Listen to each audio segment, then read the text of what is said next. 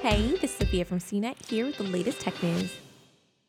On Wednesday, Anthony Levandowski, a former Google engineer and pioneer of self-driving car tech, was ordered to pay $179 million to Google. The multi-million-dollar fine is over Levandowski quitting his job and breaking his contract with a tech giant. Levandowski left Google in 2016 to start his own self-driving truck company, which was quickly acquired by Uber for $680 million. These actions set off a chain of events that led Google's autonomous vehicle unit, Waymo, suing Uber over alleged theft of self-driving car trade secrets. The lawsuit settled in February 2018, with Uber agreeing to pay Waymo $245 million.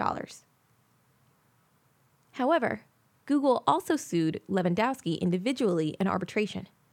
In December, a panel for the case agreed to fine Levandowski $179 million.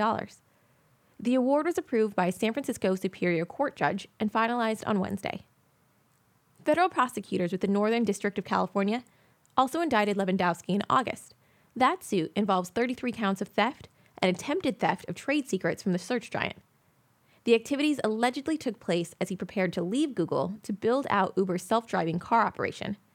If found guilty, Levandowski could get up to 10 years in prison. He's pleaded not guilty to all charges. Levandowski also filed for bankruptcy on Wednesday, the same day the $179 million award to Google was finalized. For more of the latest tech news, visit cnet.com.